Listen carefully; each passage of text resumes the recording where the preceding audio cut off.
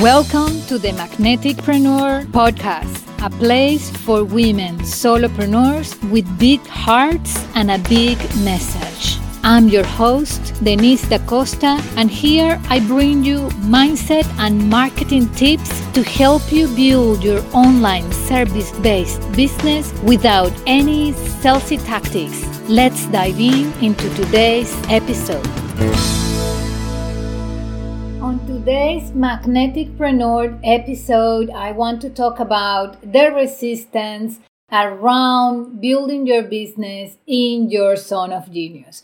Because there is this old limiting belief embedded in our society that tell us that in order to make a living and make money with your work needs to be hard, tedious, boring. It has to be difficult and complicated.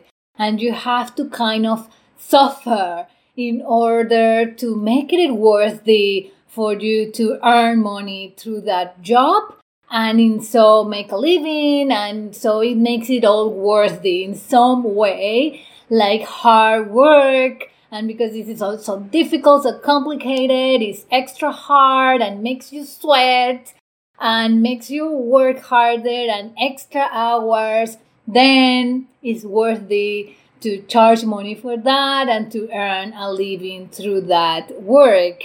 But when you are building your business, now you are the boss. Now you make the rules. And the whole point of having your own business is to use your talents and your skills to help others, right? And you can build your business in your zone of genius. That's the whole idea, and that's your goal, and that's where you started your business. The problem is these conflicts with our all limiting belief that we all have embedded in our systems, because it's an all limiting belief that is in our society. So it's not yours. It's like the society creates this limiting belief and it's embedded in all of us. Now you have to get rid of that, because when you tried to build your business and create packages that honor your zone of genius, that is completely the opposite of working hard and working extra hours and doing job that is boring and complicated and difficult and that you don't enjoy at all, even if you are good at, right? When you build your services and your packages in your zone of genius, you have fun. It lights you up. It re-energizes you. You are doing something that you are passionate about and that you love doing it. And you have a blast every time that you work with your clients. So then there is this conflict and say, this is not the way that we are supposed to earn a living and make money, because this sounds easy and fun and lights you up. So you overcomplicate your business, you overcomplicate your services, and you add on in your packages services that you are good at but you don't enjoy. So in some way that makes it worthy for you to charge money for those type of services, because you do a great job, you are excellent at that, but you don't enjoy it at all. So it makes it worthy to charge for that, right? But that's unsustainable, because you will get burned out. You will feel that where is the joy in building your own business? What was the whole point of doing job that you love?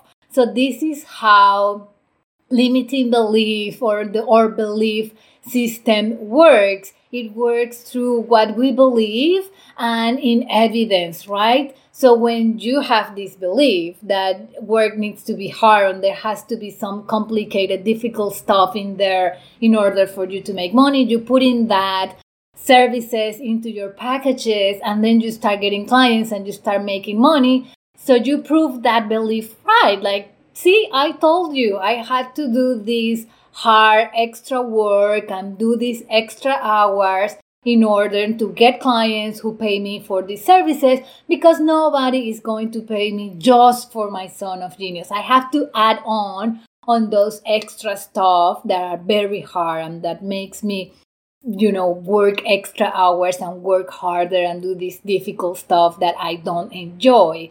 So you prove your own limiting belief right, and you say, see, that's it. I told you that's how I get clients. If I just focus on my Son of Genius, I won't get clients, because that prove wrong the limiting belief that it has to be hard work, right? That it doesn't have to be enjoyable, that you have to suffer to make money.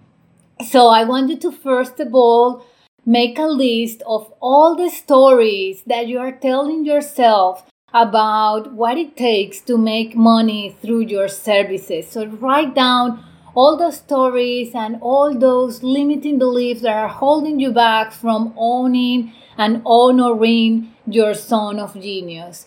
Then I want you to flip that. I want you to say, okay, I acknowledge this. This is an old limiting belief that is embedded in our society, but now things are changing. Things are different. Now I'm my own boss. Now I have my own business. I want to create joy. I want to create flow, and I want my business to be in alignment. So you create your new empowering beliefs. So create new affirmations that say, I'm my own boss, I make the rules, I decide what services I will provide and what services I'm not going to provide. And then you can also write affirmations like, my Son of Genius is valuable, my Son of Genius is worthy. There are people out there who needs my services that is based on my Son of Genius. And once you have your new affirmations, your new empowering belief, I want you to take action, take real practical action to prove your new empowering belief right, and prove that all limiting belief that is embedded in our society wrong. Because our belief systems, in order to change, you need evidence, you need proof, right? Otherwise, you will keep saying to yourself, see, I told you if I don't the hard work, people are not going to pay for my services.